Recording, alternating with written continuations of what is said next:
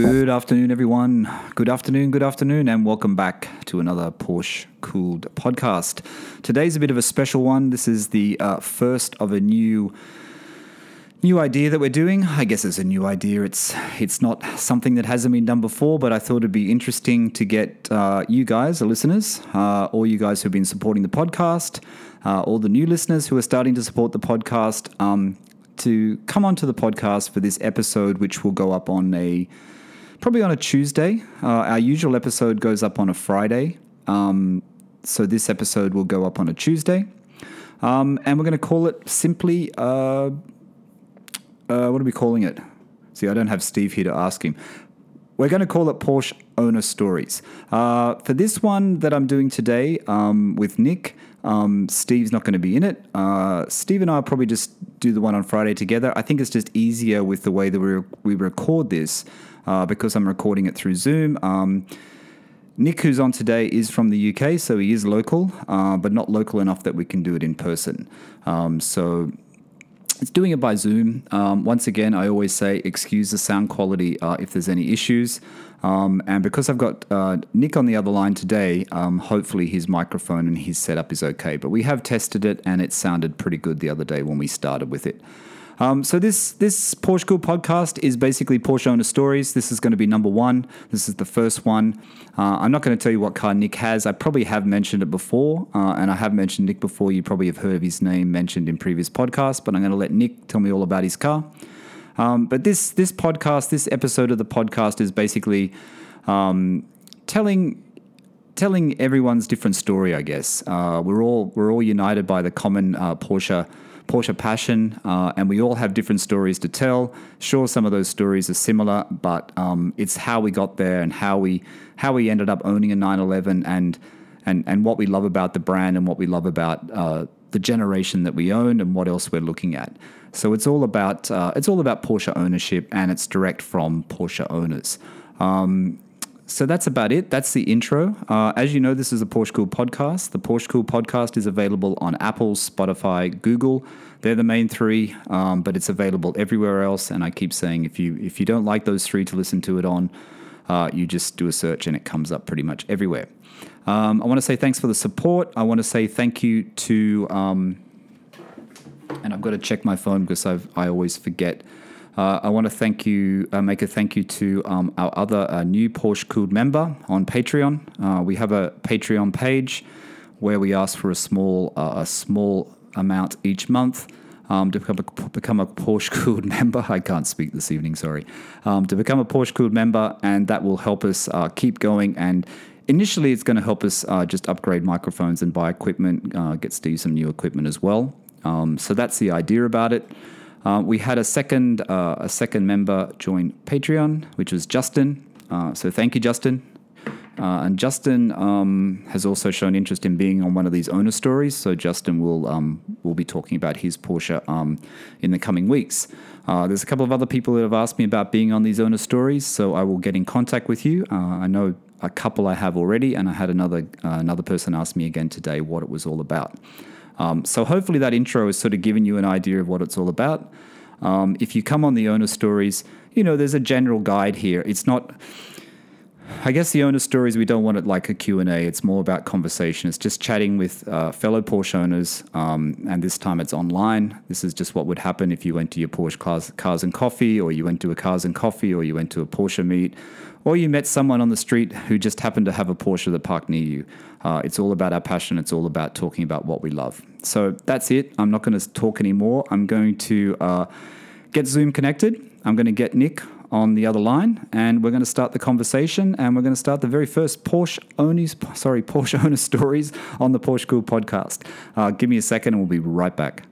Okay, so we're back, and we have a special guest today. Like I said, this is the first of the Porsche owner stories. This is number one, and Nick is number one. Hello, Nick. Good evening, Michael. How are you? Not too bad. It's a little bit hot, but apart from that, it is hot. Very nice. To everyone out there, UK is actually like a heat wave today. It's I don't know how hot it was. What was it, 26 degrees or something, which is pretty hot here in sunny England. It was about 29 up here. But Was it? Yeah, it was nice. Yeah, very pleasant. Very It pleasant. was very nice in Canary Wharf, I have to say. I went for a bit of a run today, and it was actually it was a good thing to do. Okay, so this is like I said, this is Porsche Owner Stories. Nick is from the UK. He is obviously not in the same area that I'm in, but he's close by today because he's actually, I think he's in Cambridge. Is that correct, Nick? Yeah, on the road working. So he's on the road working in Cambridge, and you had a good drive there as well, didn't you, in your 911, you were saying?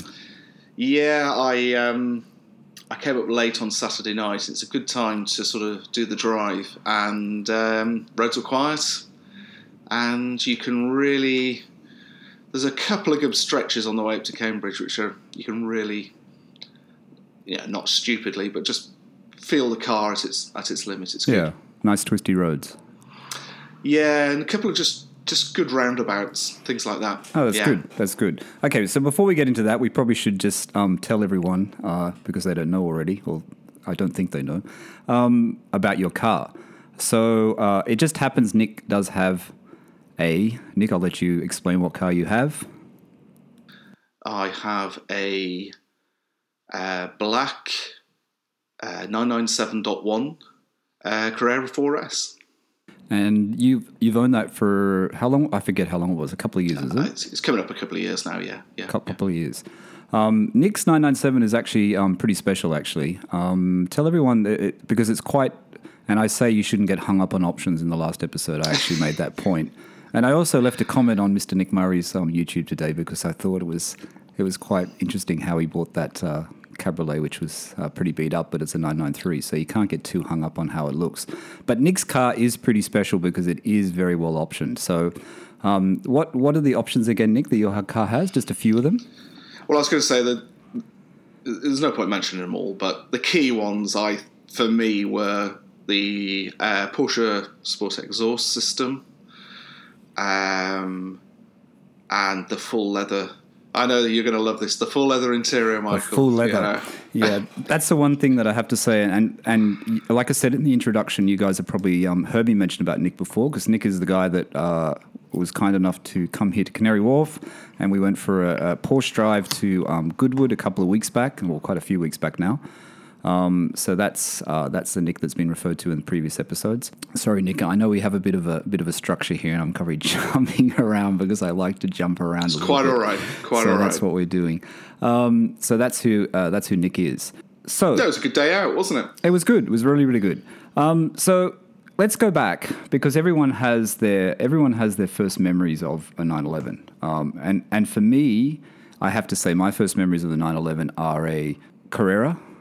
I think it must have been a late 80s Carrera in a dealership looking through when you're young. And it was a oak green one. I remember seeing that. And then I remember there was a friend of mine whose sister, had a 964 Carrera. I think it was a 92 964 Carrera. And they're the two that kind of stick in my mind. So what was the first time when you saw a 911 and you thought, I've got to have one of those? Was it when you were a kid, or was it when you were older, or... It's interesting, this one. It's late 80s. It wasn't actually a proper Porsche in the sense of you seeing a Porsche. It was in a magazine. There was a review of the 964 Turbo, it must have been at the time. It was bright red. And, I mean, I think I'd seen Porsches before that, but you must remember back in the 80s, the UK, I mean, Porsches were quite rare.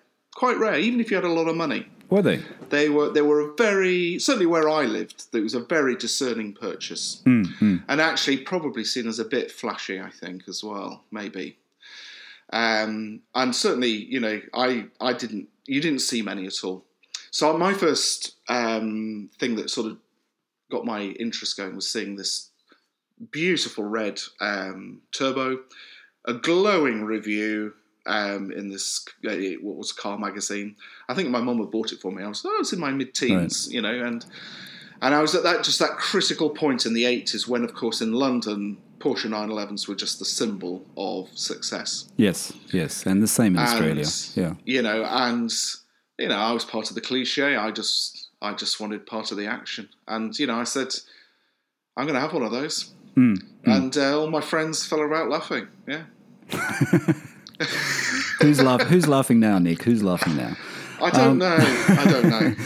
Yeah, I think it is the 80s 911 is iconic, isn't it? It's the one you kind of remember. And I guess, and I also remember a boss of mine, his wife had one. His wife had the 90s one, a 964, I think it was.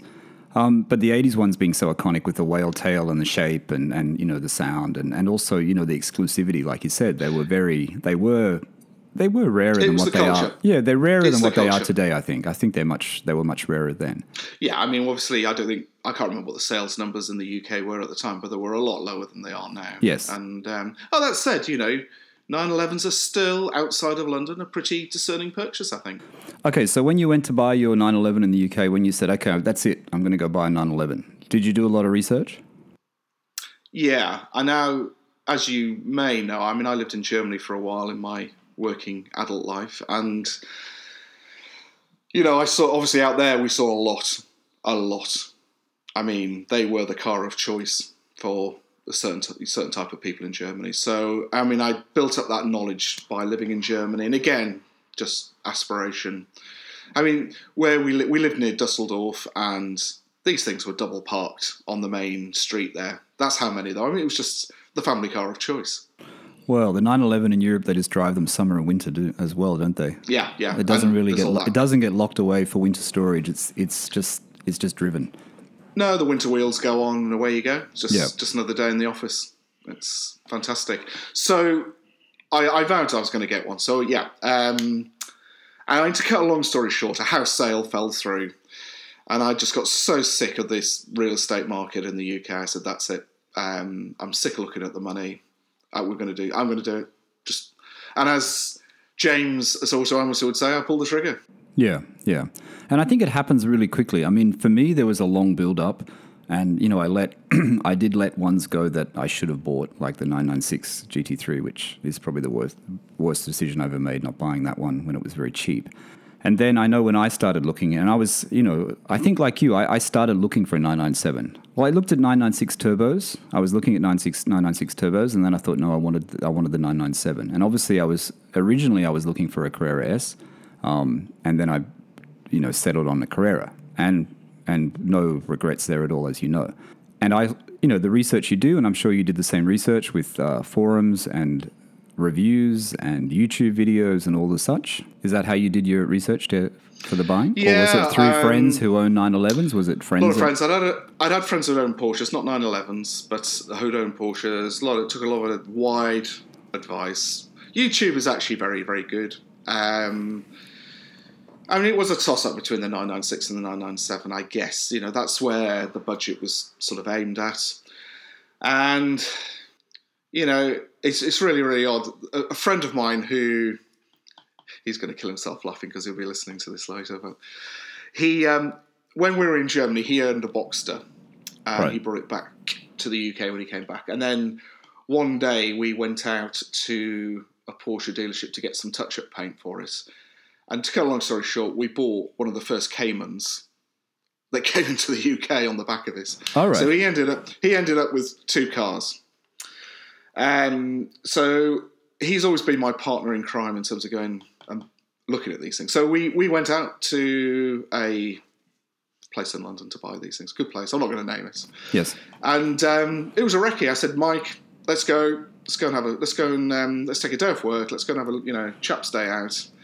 And go and look at them. We know what the budget is. We're serious buyers, but let's get the process going. I want to have one by the summer or something. It was the high-level guidance or something. Yes. And I bought the first one that was put in front of me. But you didn't, from my memory, what you told me, did you get a pre-purchase inspection? No. You just bought it off the bat. And yeah. it was I can't remember, your miles were not super low, were they? That was quite a driven car, wasn't it? It was or not? Low 70s.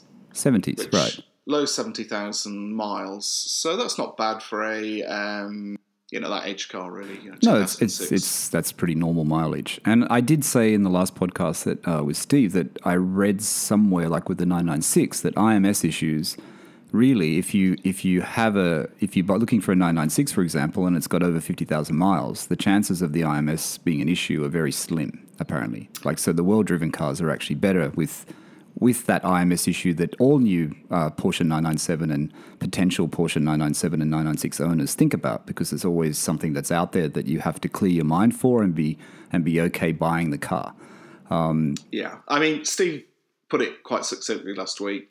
You're buying the owner at the end of the day, and correct. The car I bought had been through that dealership 3 times, so they knew the car. That's a good point, actually. I mean, 3 times, and I know Autohouse Hamilton in Sydney, they have the same thing where people will buy it and sell it back. The person who bought it will sell it back to them.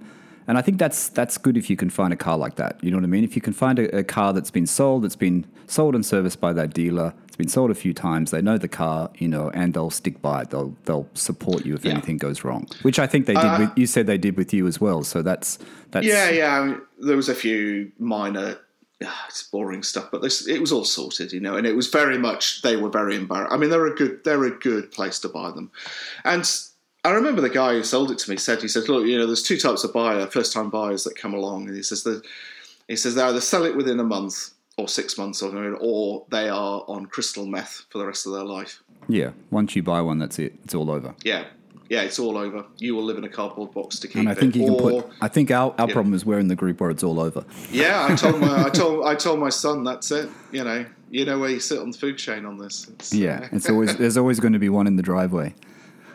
That's for sure. 1 or 2, hopefully more than 1. That's the idea.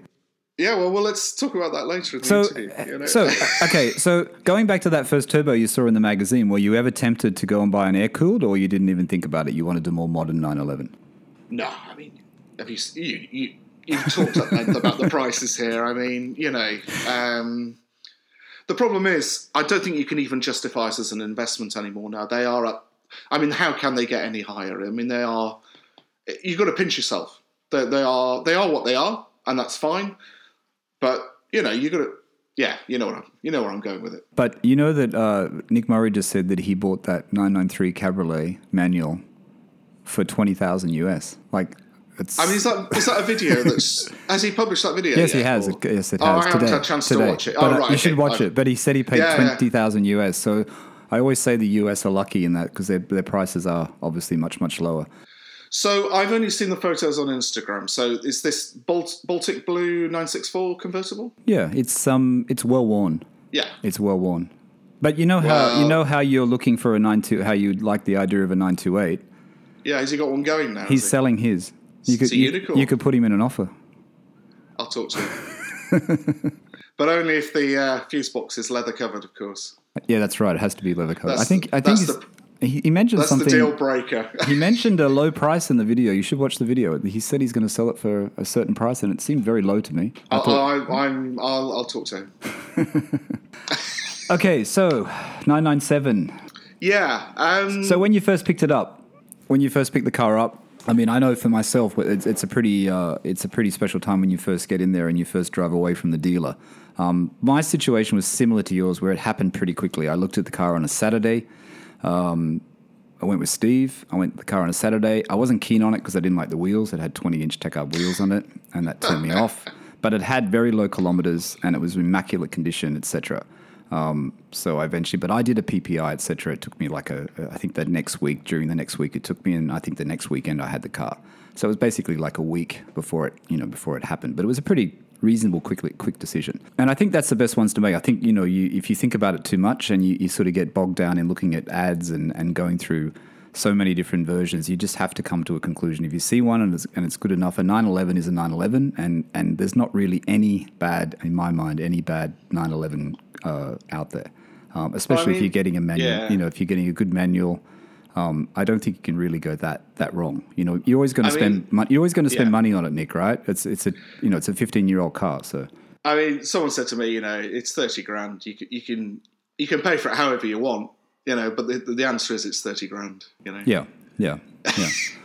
So you can think you're getting a cheap Porsche, but you're not really, because you'll end up having to do this, that, and the other to it. So yes. I mean, my high level sort of guidance was, it's got to be manual. I actually wanted Carrera 2 to start with, but but I wasn't too hung up on that. I viewed the whole thing really. Whatever I got, it was sort of going to be the training one. It was going to be the one I was just going to learn how to own a Porsche. And I took very much a 2-3 year view of it. I thought, it'll either work out and we'll flog it, or I'll probably want to trade it up, having learned how to own it and drive it, and got my insurance built up and things like that. Yeah, well, let's get onto that actually, because the Carrera 4, yours is the Carrera 4S. So obviously the Carrera 4S is very appealing because of the wide body. It's got the extra power because it's the S. I mean, when I drove in your car, it felt powerful, and I mean it's hard to tell as a passenger, but it did actually, for me, it felt like it had more pull than mine. Now maybe that's because in a Carrera 4. There's push and pull, I guess. You know what I mean? Because it's kicking in from the front as well as the back. Maybe that's what I was feeling, but I also think it was a lot more powerful, and it should be as well because it is the S, and the S does have noticeable more power than a base Carrera. Yeah, I mean, we had to be a bit careful when we were out because it was raining quite hard. But correct. Which that said, it was grippy still, even in that wet. I have to admit, up front, and I'll be honest, I was seduced by the wide body. It's. I'm honest enough to admit I'm superficial in that. Yeah, no, the wide body. I mean, I've mentioned this before, but I remember in a suburb in Sydney called Paddington, which people from Australia will know what that is, and it has very narrow back streets. And I remember in 2006 or 2007, I was walking actually. I was walking in the streets, and then it came past a 997, I think it was a 0.2 actually. I think it must have been when the 0.2s. No, it was 0.1. It was a 0.1. And I just remember seeing it in those streets and thinking that is just so wide. Like, compared to even the 996, it just seems so wide and so, like, it was just a beautiful car. It really was a beautiful car. And it's interesting when friends see it, or come to stay, or, whatever, and they go, that's the first thing they pick up on. No, I noticed it getting into your car after, that familiar thing, walking into the car or going into the passenger seat or driver's seat. You notice how much wider it is. It is noticeable. And also, like I said to you when we were driving, when you're looking out that rear vision mirror. Yeah. And it's like, it's such a familiar view, but then looking at your rear haunches and it's so much wider. Like it's insane how much wider they are. It looks fantastic. It really does. So I obviously had concerns about having a 4-wheel drive vehicle when I hadn't really wanted to get one originally. But, when you realise, of course, that the power isn't completely... It's not a 50-50 split all the time. It's predominantly still to the rear. Yes. So, okay, there's a little bit of weight up front. Steve's been through all of this nonsense. Yeah, there's more weight, yeah. But if you've got to come back to the original guidance I set for myself, it's a training Porsche. Yeah, it was just going to be whatever it was going to be. Yeah, and we'll get into that what you're going to get next, because I think what you're going to get next is pretty exciting if you actually follow through with that. Yeah, it's Nick Murray's 928, isn't it? So I think that's pretty exciting. All right, so you drive out of the dealer. When was the first time? So when was the first time you went for a proper drive and realized how much you? I guess we have to say love it. How much you actually love the car. Do you remember that point in time? Yeah, I mean, there's probably two occasions. One's quite meaningful, and the other one was totally superficial and a cliche. I mean, I'm lucky I live down in a rural area, and I did quite a long drive down the rural road, beautiful rural roads we have down our way, to see some friends. And just there's a very good road. It's not one of my favourite roads, by the way. I've got a list of those here, but it's a good road though. And just realising that this thing could corner. This thing was built for cornering and powering through corners. And the noise, if you just get it in the right gear to corner, it is just a joy. Yeah, I agree. That's my first impression, and I probably have mentioned it as well. Going to the Royal National Park in Sydney, which is down south in Sydney, and they're very twisty roads. Not so narrow, but they're very twisty. Some hairpins in there as well, which you have to, because it's going up and down a mountain, going down to the water towards Wollongong in New South Wales. And the first thing I noticed is, wow, this car really knows how to corner, and how fast you can take a corner, how fast you can go into that corner. And, that braking before the corner and letting the car take you around the corner, and that feeling You know, that feeling is like nothing else. And I think until you own a 911, you won't understand it. You won't understand it as a passenger, but you know, once you drive it and you do that, and then like you said, the sound. And when I first got my car, the sound was, you know, your car's much better because it has the PSE, and the PSE sounds fantastic. Mine just had the standard Carrera exhaust, which was pretty flat. Yeah, I don't know. I'd oil on the flames of the .1 versus .2 noise issue. And but, the .1 and the .1 PSE obviously sounds a lot better than the .2, right? So they say. But I do remember the time, like I said, when I had my Fiesta, it fitted, and I did the same road, and the difference, you know, that experience was just so much better. You know what I mean? Like with the sound of the exhaust. And I think anyone buying a 911, if it doesn't have the PSE like yours, you know, you have to get an exhaust mod. Even though I'm not 100% keen on some of the exhaust mods that some people are doing at the moment on 911s. I think they just don't sound right. But that's another story. I think this is one of the issues where you, on the whole, you've got to trust Porsche with it, I think. Yes. I'm not a big fan of the Soul exhaust system. I know they're very popular and I know people love them, but I think the sound, to me, it just doesn't sound. And I know James at Auto Amateur did it, and I just to me the sound it loses some of the essence of the Porsche sound. It doesn't sound right. I mean, I saw the pictures of the manifolds he's just put on. I mean, they look beautiful. Yeah. Beautiful pieces of engineering. But I'm sort of Mr. OEM on this one to a certain extent. I kind of trust Porsche with it. Yeah. No, I priced the sports PSE to get fitted aftermarket, and it was way too expensive. That's why I went with the Fiesta option. It was way too expensive to get fitted and quite complicated because of the switchable exhaust. Yeah. So speaking of roads, in the UK, actually you've got favorite roads are not in the UK, don't you? Because you've driven a lot in Germany, so you actually know better roads. Yeah. And the Dolomites, and all of that. So maybe just tell people a couple of because you got me onto those Curves books, because I bought two now. Yeah. I bought the Italian one the other day as well. Oh, because that's it. And the photography in those books is just so you just want to be on that road. It's just amazing. I've been in those roads winter and summer, and they're delightful for different reasons. But particularly the Dolomites, that Austrian region, that South Germany area, it is just wonderful. I saw a video on YouTube the other day. I think it was Stelvio Pass, whatever it is. And the person was complaining about it. I think it was a video. Because of the cyclists, because it's like very difficult to, there's so many cyclists on that road too. So I guess it's picking the right time of the year and the right time of day to be on that road to actually enjoy it. Is there a lot of cyclists when you've been on these roads?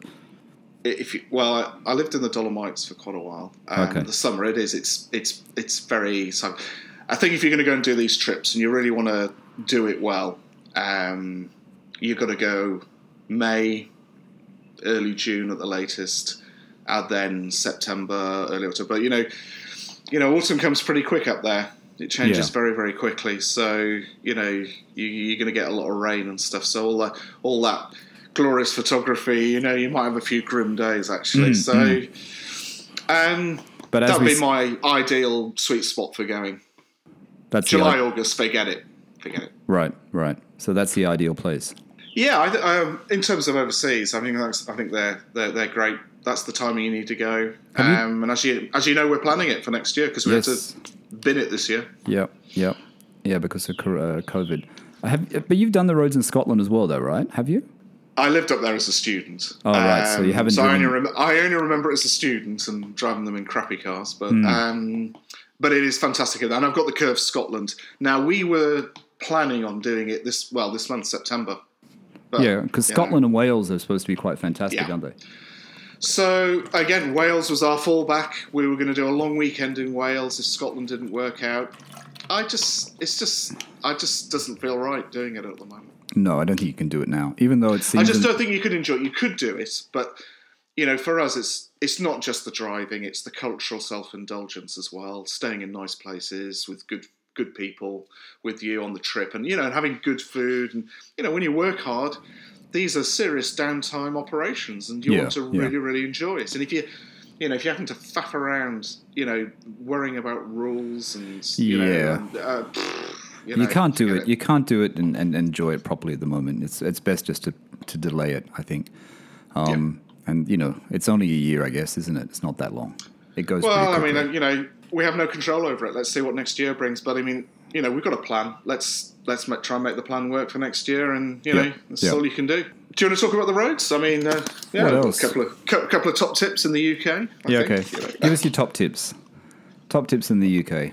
Right. There is, in the north of England, for those that know, in North Yorkshire, there is a road from Hutton-le-Hole north up to basically Middlesbrough, over the North Yorkshire moors. Basically, you turn off the A170 and go north. Right. That road over the North Yorkshire moors is absolutely fantastic. Okay.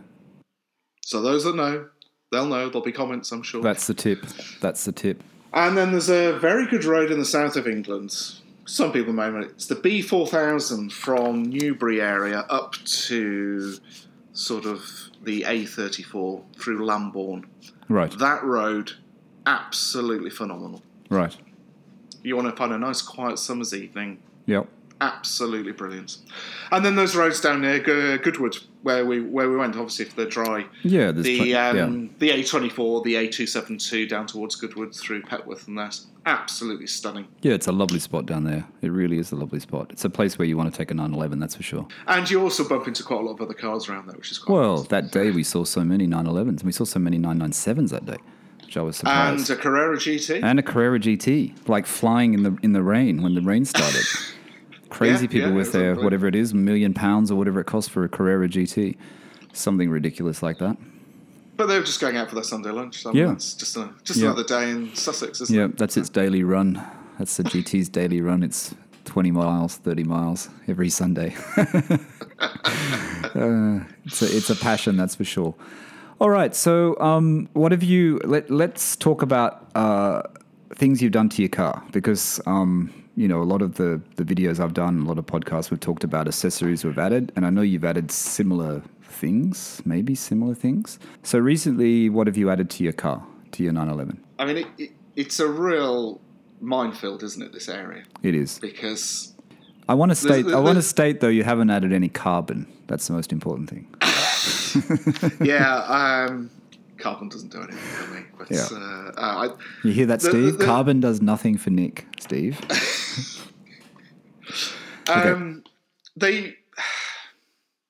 There's half of you that just wants to keep the car OEM. There's that. Porsche built it at the factory. That was the spec. You want to leave it. But the problem with the 997 is that there's a few areas where it is lacking, and particularly on the technology side. But at the same time, whatever you do, you want to keep it true to 2006 when it was built. So it's interesting. Between saying I was going to buy it and picking it up, I told them to put cruise control on it because it didn't have cruise control from factory. Oh, okay. Can that be added? Can it? Yeah, it can. Yeah, it's not that expensive. Porsche part? Yeah. It's just programming, is it? It's a stick and programming, and drill a hole in the steering column. I've never used my cruise control on my 911. It has it, but I've never used it. It's quite handy here in the UK for the sort of motorway stuff. And my feeling was that whilst I probably wouldn't use it very much, if you're sort of just doing those transit journeys across France or Germany, and you just sat on the Autobahn or Autostrada or Autoroute, you just don't want your foot stuck on the throttle, do you, really? You just want to dial it into whatever the speed is and sit back and listen to the orchestra behind you. Yeah, I used it when I had my Audi all the time. I used to use it all the time in the event, but I'm pretty sure my car has it. It does have it. I haven't actually used it. So, I mean, the drive on Saturday when I was the motorway sections, I mean, I just stuck it on cruise control. Yeah. So I had that done, and then I had the Mobridge Bluetooth thingy done to the PCM. That's something I'm interested in, actually, because I'm like you. I don't like the car to look non-OEM, and people are going, "What are you talking about?" Because you've got wheels that aren't OEM color, and my wheels are actually OEM color, and I've got a stripe on the side. But inside, I've never wanted to change over the PCM. You know what I mean? And Steve did his in his GT3, and his looks good, and he's got CarPlay, and it all works very well. But for me, I just wanted to keep it, as it was. As ugly as some people think it is, I wanted to keep it as it was. But I was thinking about doing that Mo Bridge, which I mentioned to you, last time when we chatted. And you said it works pretty well, yeah? Yeah, I'd say it works on the whole. It's pretty good. It's not cheap. You've got to, and interesting. I mean, I didn't really use it much for the first 6 months because I was too busy enjoying the engine. I only really use it, I'll be honest, I only really use this on those sort of motorway journey type things, really. Right. I want to listen to some podcasts or whatever, or some music, because it's quite good now. You've got Tidal, you can use Tidal on the move. So, but I'll be honest, when I'm driving locally, I never have it on. See, I was going to get it fitted, and there's a guy in Sydney that does it, who Steve is actually a friend with. I think in Australia, I think it's about 1,000 plus installation or something, 1,000 Aussie plus installation, or it's 1,000 fitted, something like that. Yeah, but I primarily wanted it, and I told you this, I just wanted it, I was really about the telephone side of it. I don't have a problem with the CD changer in my car, and I know when you put the Mo Bridge in, I think you have to skip the CD changer because the Mo Bridge uses the CD changer or something. Yeah, And that was only because and I said this to you, the SIM card slot, that little SIM card slot in the PCM with the telephone module that my car has, I was using up until they cut off 2G. So unfortunately, I didn't realise that in Australia. So in Australia, there's no 2G for the listeners out there, and that little SIM card slot, I just got a prepaid SIM, used to stick it in, and it worked so good. Like the sound from the microphone, the inbuilt Porsche telephone kit was fantastic. And then all of a sudden, Australia discontinued 2G. You can't get 2G chips, so there's nothing you can do about that SIM card slot anymore. You can't use it. So well, I don't use my phone in the car, so you said that problem out. Yeah. Well, you just don't take any calls. No, it's not. It's not. What can be more important, Michael, than driving your 911? Exactly. You're concentrating because you're going so fast. You don't want to be doing the phone as well, it's not just right? that. What phone call could be more important than the intimate experience of driving your car? What about if your mother calls you when you're driving? You don't want to take the call? No. It's not. It's a distraction, isn't it? Yeah. So the Mo Bridge is pretty good. I know a lot of people, forums and and I know a lot of people have fitted the Mo Bridge, and a lot of people have fitted the other one, Denison, isn't it? Denison. There's the Denison. I think the Mo Bridge is the record. I would say the Mo Bridge has got the edge. Mo Bridge seems to be the one of choice. It seems to be the one of choice. It's not just about the way it's fitted. I think it's got personally been a bit of a music thing. I think it's got a better DAC in it than Denison. Someone out there's probably going to tell us it's the same thing. Probably.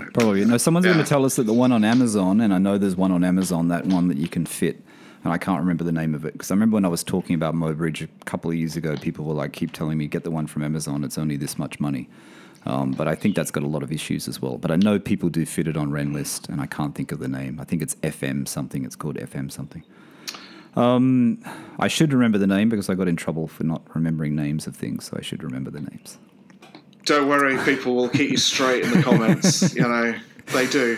So what else? What else, Nick? So the Mo Bridge, the cruise control. What other significant ones? Not all of them. What's the significant one? I know recently you did something that I'm going to do, which you spent a lot of time preparing. So you don't want me to talk about the new volume buttons on the PCM unit then? Oh yeah, you can talk about those. No, I think that's these are the little things though. These are, your air conditioning thing. Yeah. Well, your air conditioning things were wrecked when you bought the car. They were reconditioned already. No. So when I looked at the car, the guy who runs the place says it's typical on these 997s. They're all the same. He says we've got some artisan in Wales. Right. Who reconditions them. Right. So when I came to pick up the car, it was all looked brand new again. Oh, that's good. But then these two, the volume button and the navigation button on the right, yes, the two circular ones, they made them look worse, of course, because they were all tatty. So yeah, I just bought some new ones. That's a cheap fix though. Those buttons. My controls are actually okay. Those two dials. My air conditioning was shot and it was coloured in with black texture, and it distressed me so much when I picked up the car. I actually didn't notice it when I was looking at the car. I don't know how I didn't notice it. I didn't notice it, and then I picked up the car and I noticed it, and it just bugged me so much I just bought another air conditioning unit. So anyway, so buttons done. That's good. They catch the eye. Yep. I did the stainless steel sills, Michael. Which look fantastic. I have to say they look really, really good. And what's weird is that it doesn't matter how many times I photograph them and what camera I use, you just can't capture how great they look. Yeah, I know. I tried to take a photo that day just with my iPhone and it didn't work. No. They look really good. They're a brushed sort of finish, the sills. I mean, people who have them know what they are, but they're a brush finish. You can get them for 997s. You just buy them from whatever parts place, Design 911, Suncoast. And it's kind of white, the logo, isn't it? It's white underneath, or it's the quality. It's a contrasted polish. Yeah. Insert. It's very, very well done. No, they look like quality. It feels German. It's solid. Yeah, because I know other companies do them. Renline do them. Who else did I see them? There's other companies making them, but I think you want to buy the OEM. If you may as well just spend a bit of extra money. They're not that expensive. They're 300 quid or something here, I think. I mean, okay, you've got to be careful what you say here, but I didn't think when the invoice came through, I went, whoa. I mean, it's not like the sun visor debate, is it? No. Where you go, wow. But, I just thought, yeah, I got them. They were heavy. They were considered really beautifully built. And when they were fitted, I just didn't go, oh, But your black ones were okay, weren't they? There was nothing wrong with them. They weren't damaged in any way, or no, they just didn't look the part. See, my driver's side one has some kind of, I mean, I put stuff on it, some expensive stuff that I bought that make it look more matte, but it's kind of all like sort of mottled marked. I don't know if it's from water or something's been spilt on it, so it always bugs me. So I could just change it for the same, but I think if you're going to have to take them off, and you're going to have to go through that effort that you did to get all the glue off, that both you and Steve have told me how, and James as well have told me how difficult that is. I think you want to do it for something that's an improvement, not the same. So I think it's worth it, that's for sure. And they look beautiful. So thank you. I'm glad you think so anyway. Yeah, and then you're also getting a lot of the leather parts done from Design LS. I had the leather assessment done by Michael Bath. He gave me a personal leather breakdown. So I've had the centre console done already. That was sort of a tester. The thing was, the one that was in wasn't bad, but it's so boring. The one that's the console lead we're talking about. The console lead. And I'd seen on YouTube before we'd met your video, and I thought, I'm going to get one of those. And then when I looked at the price, I thought, oh my god, because they're like the sun visors. They're just outrageous price. Yeah, the console's a bit crazy. So you pointed me towards the Artisan Linus. Yeah. And I thought, and he quoted a price, and I thought, well, that isn't too bad actually. I'll give it a go. No, I think so. I did it, and I thought it was extremely good, and the quality is fantastic. It is. And anyone in the UK that wants leather parts done for and I've had a couple of people ask me actually, and I always worry about pushing more and more people on. I think the prices are going to go up. Well, it's not just that. I don't want his pipeline getting clogged. Yeah. I've got stuff in there at the moment. I'm still waiting for a tracking number to see if my parcel was actually shipped, so I don't know what's happening there. But the product that's made is really, really good. It is. If you're doing things like steering wheels, etc., like that, I mean, the steering wheel prices through Design LS is so cheap. Are we going to have the steering wheel debate today? Are we going to go there? Well, the podcast. I mean, this podcast is going to come out. Actually, this podcast is actually going to come out next. This is going to be put live next Tuesday. Nick, this is going to be on. This is Tuesday's episode. So before that episode, there will be the episode with Steve. So most people would have already heard it already. So on that point in that podcast, you would have heard Steve and I talk about the steering wheel debate again, because he's seeded this idea in my head about the steering wheel. So, the idea of just keeping my triangle wheel but getting it covered in I can't see the point in doing that because it's the wrong steering wheel already. Yeah, and not having to change the airbag. And he's saying I should do it in dark grey Alcantara with the centre marker as per the. Huh? I think you're throwing good money after bad. Really? Yeah. Just go all the way. Just get the. I think if you're going to do it, put the right steering wheel on. Yeah. Right. That's just my personal opinion. But. Yeah, because in Australia there's a cheap wheel for like $300 Australian dollars, which is what, £150, which is very cheap. Yeah. Very cheap. That's a gift if you can get it. It's getting hold of the donor part That's the triangle wheel, though. They have a triangle wheel. Triangle wheel, not multifunction. See, my wheel's multifunction. They have a triangle wheel multifunction, and he has a couple of them. It's the guy that I actually bought. I actually bought a leather part from him. I bought the center speaker on my dash. That's right. It was out of a GT3. It was a wrecked GT3, and Steve bought a couple of parts from him, I think, or he was going to buy something from him.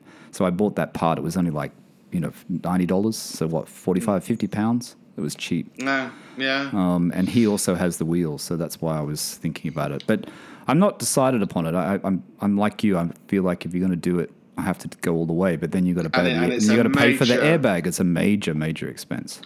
Yeah, and even a donor wheel is. There's some silly money out there. I mean, I know you get something for the old wheel, but yeah. Okay, so what else? Anything else you've added? I'm good on this. Well, we got the stencils. So you've done all the leather parts. You're doing the leather parts. Yeah, I vainly put a fire extinguisher under my seat. Ah, that's right, your fire extinguisher. Yeah. Tell people about that, because maybe there's people out there, I think, who, it's not. So you got the Renline one, right? The Renline mount. I hadn't planned to do it. My car was in for a service during lockdown. Well, my car went in for its annual service the week before lockdown, and then it just got stuck in there. Right. And why, I can't remember how, but one of my ratchet nuts, mounting nuts, fell off while I was doing some work on the car before it went in. And it ended up under the seat, rattling around. So I said to the Andy, who does the cars down where we are, I said, look, while the car's in, because it was stuck there, can you take the front seat out and find this bolt? He said, yeah, no problem. And then I rang him back the next day because, of course, this was going on for weeks at this point. I said, if you're going to take the seat out, I'm going to pay you to do that. I said, why don't you just put one of these Renline mounting plates on? Because we're getting seriously bored now in the lockdown and you're just thinking of things to do with the car. Yeah. And I thought, well, you can put it on. So he did. He put it on, and then it came back after the service in May. I was in there for nearly 2 months. Right. And then I bought the rest of it. But it's quite an expensive job, to be fair. It is quality. How much was the Renline mount? Just the mount that just mounts to the chair itself is about just over £100, I think. The actual thing that the container. The container that wraps around your fire extinguisher and then bolts onto the mounting plate, that is quite pricey. But it is a lovely, lovely piece of engineering with ceramic ball bearings in the locking joints and things like that. It's aircraft grade, It's sort of £300. Yeah. It's £300, yeah. Because I remember when I was looking at recently the prices for the OEM version, the plastic version. And that was when you get all the little parts, because there was another guy on Instagram that gave me the list of the parts when I asked him about his, the Carrera White guy in Germany. And it was, I think it was close to 360, 370 pounds just for the Porsche plastic one. So when you think the Renline one is like the aluminium, and like you said, it is quite a beautiful piece of work, you know what I mean, when you see it fitted.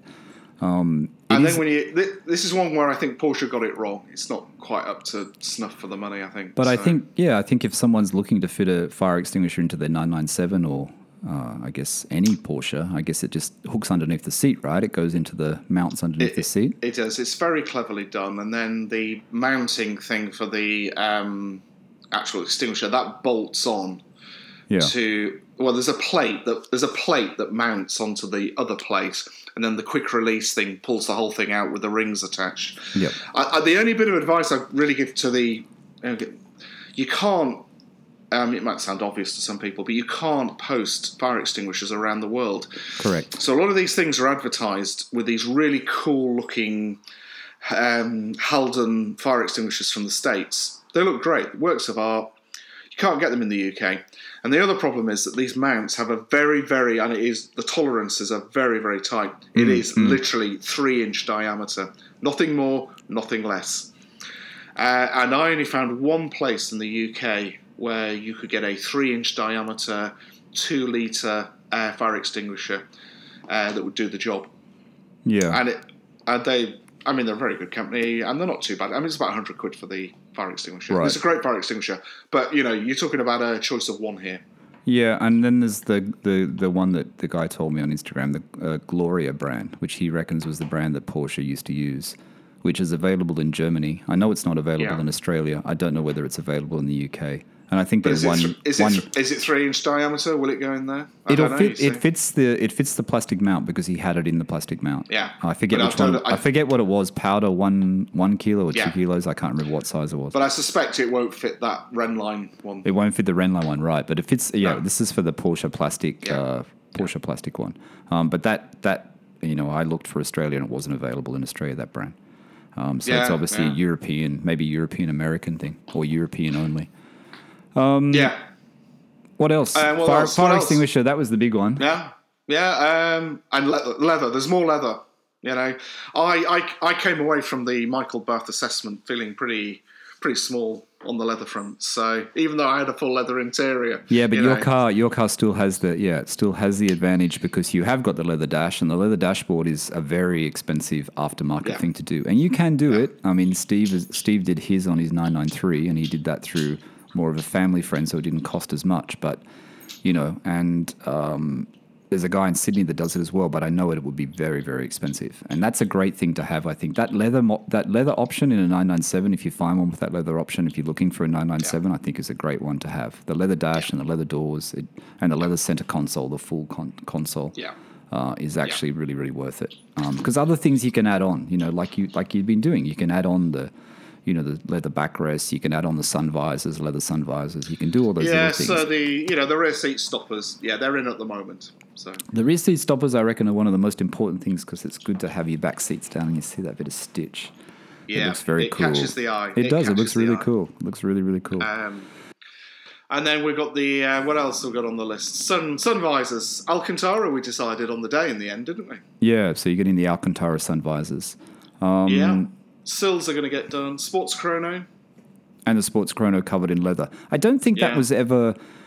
Like the sills, the leather inner door sills, which is... the sills are going to be done as well. Yeah, the leather inner door sills, the visors, and the sunroof cover like yours, which is beautiful. Yeah, and I think most of these were offered from options from Porsche originally. There were actually options for a 997. I don't know about the sunroof. The sunroof cover I don't think was, but the inner door sills, etc., they were. The visors were. So there were certain things that were actually available when you bought the 911. So, it's not. I think what happens is, it's interesting because you think to yourself when you got this car, because you looked at the original extras list of my car. Yes. And you think to yourself, why didn't they get the sun visors done? But I think what must happen, Michael, is that you've already been sweated dry by the Porsche buying process at this point. Yeah. And it's the final insult, isn't it? 600 quid for one sun visor. Yeah, they're expensive. And I think people are just going to go, no way, I'm not doing it. Yeah. But the problem is they're very, very cheap, actually, when they feel to them. They are, the visors, something that you're always touching, and the sunroofs around, the lights around, sunroofs around, like we said, things you're touching, you want it to be. Yeah. That's why I had to do. Tactile. That's why I had to do the blades on the side of my PCM. When I got those blades from LA Dismantler. And they were perfect, and they were like I think at the time, whatever it was, 100 US. So what's the standard part then that's there if you don't have those? Because obviously I've got them. Plastic. It's just the plastic. Yeah, it doesn't have any stitch detail, so it's just the plastic. What, with leatherette or just plastic? Yeah, it's vinyl. The vinyl material. Yeah, it's just the vinyl sort of padded material. That's all it is. See, I'm very conscious of what I add because I don't have the dash and I don't have the doors. So, I've still got that stitching detail on the pulls on the doors that's still there. When it's on the lid of the console, I think works well. I mean, there is that stitching here and there. So I think now it actually looks quite good. And I think when the other things are added, it's going to even look better. I mean, for me, the main thing is the visors and the sunroofs around. The inner door sills I always wanted, and I think they look good, but you're going to appreciate them. You don't really touch them, but you just see them every time you get in the car. So I guess it's worthwhile. It is worthwhile, but that's an expensive part. Yeah, it's another expensive one. Yeah, that's one. So that's that. Yeah, sun visors. So so that's hopefully we'll get all that done through the winter. All right, sounds good. All right, what else? So what else, Nick? Where are we up to? Planned upgrades. Oh, yeah. Is there anything else you're going... sorry, I'm talking away from the microphone. Is there anything else that you are thinking about doing? I'm we discussed this obliquely when I was with you, but I got your view on it rather than mine. I was still looking for a good number plate. Oh, right, it's the number plate. Yeah, that's important. That's Can't important. find one. You can't find one? So at auction? I've been looking. I don't want one that reflects me at all. I want one that reflects Porsche, and I'd like to get a 911 one because at least it'll transfer to another 911. The problem with getting a 997 orientated one is that it will only go with a 997. So So you get the I don't want to say it because I think it's available in Australia. And if I say it, someone might go and check for it. Yeah. I'll tell you later. But there's, you can get, I forget, what has James got? 9 has he? 9 But yeah, I've tried all. I've looked at ELF. I've looked at Zuff for Zuffenhaus. All the cryptic, options that you could get in the UK. But what about there's nothing. NEUN 11? 9, yeah. 911, no? They're all taken. They're all taken. But anyway, if there's any listeners out there who either have something or you know where to get in touch. Yeah, I mean, let Michael know. Keep checking. Michael can broker a deal for me. I mean, I checked on the number plate site in Australia the other day, and there's actually still some really good ones available. And I checked them, and I just don't understand how someone hasn't taken it already. And I told you how much it costs in Australia to do that. I know, I was gobsmacked, but but you've got a different system. Yeah, different system. But I tell you what, if you've got a 911 in certain generations, there's some really key plates still available. It's tempting just to reserve it, just to have it, just in case. They're all gone here. I think people buy those sort of plates here more. In Australia, it's not a huge thing because they don't want to spend that much money. People who do plates which are custom, but not the expensive custom. The one I have is the most expensive one to pay per year.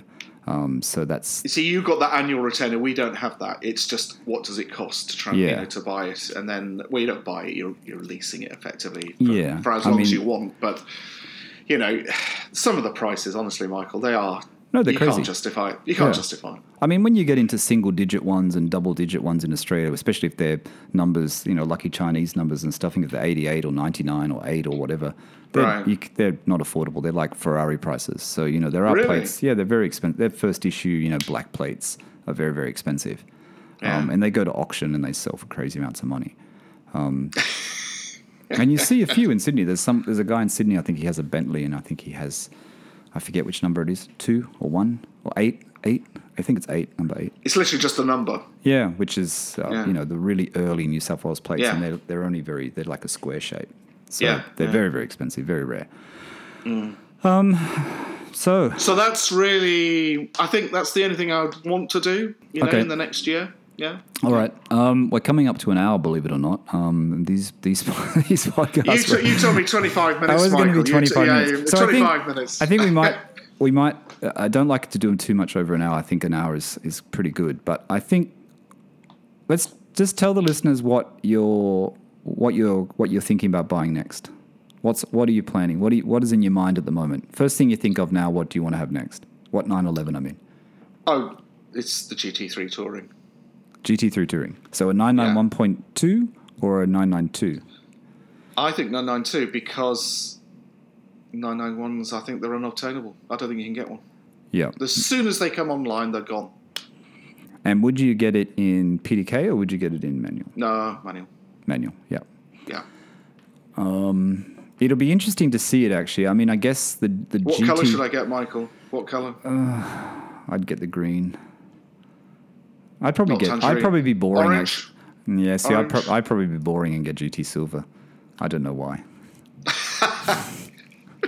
I probably would. It depends green, It depends what colours. Maybe they're going to launch. Maybe sometimes don't they bring out different colours in the second gen, or in new models? They somehow every now and again, like in the Taycan, I know they introduced a few new colours for the new model year for the 21 model. I mean, it's interesting looking at the 992 colours at the moment. Ahead of whatever they're going to release for the GT3s, but they're not that many colours there, really, are there? Would you get ceramic brakes or would you get steel brakes? Steel, I think. Steel brakes. I don't. Yeah. I'm not sold on ceramics.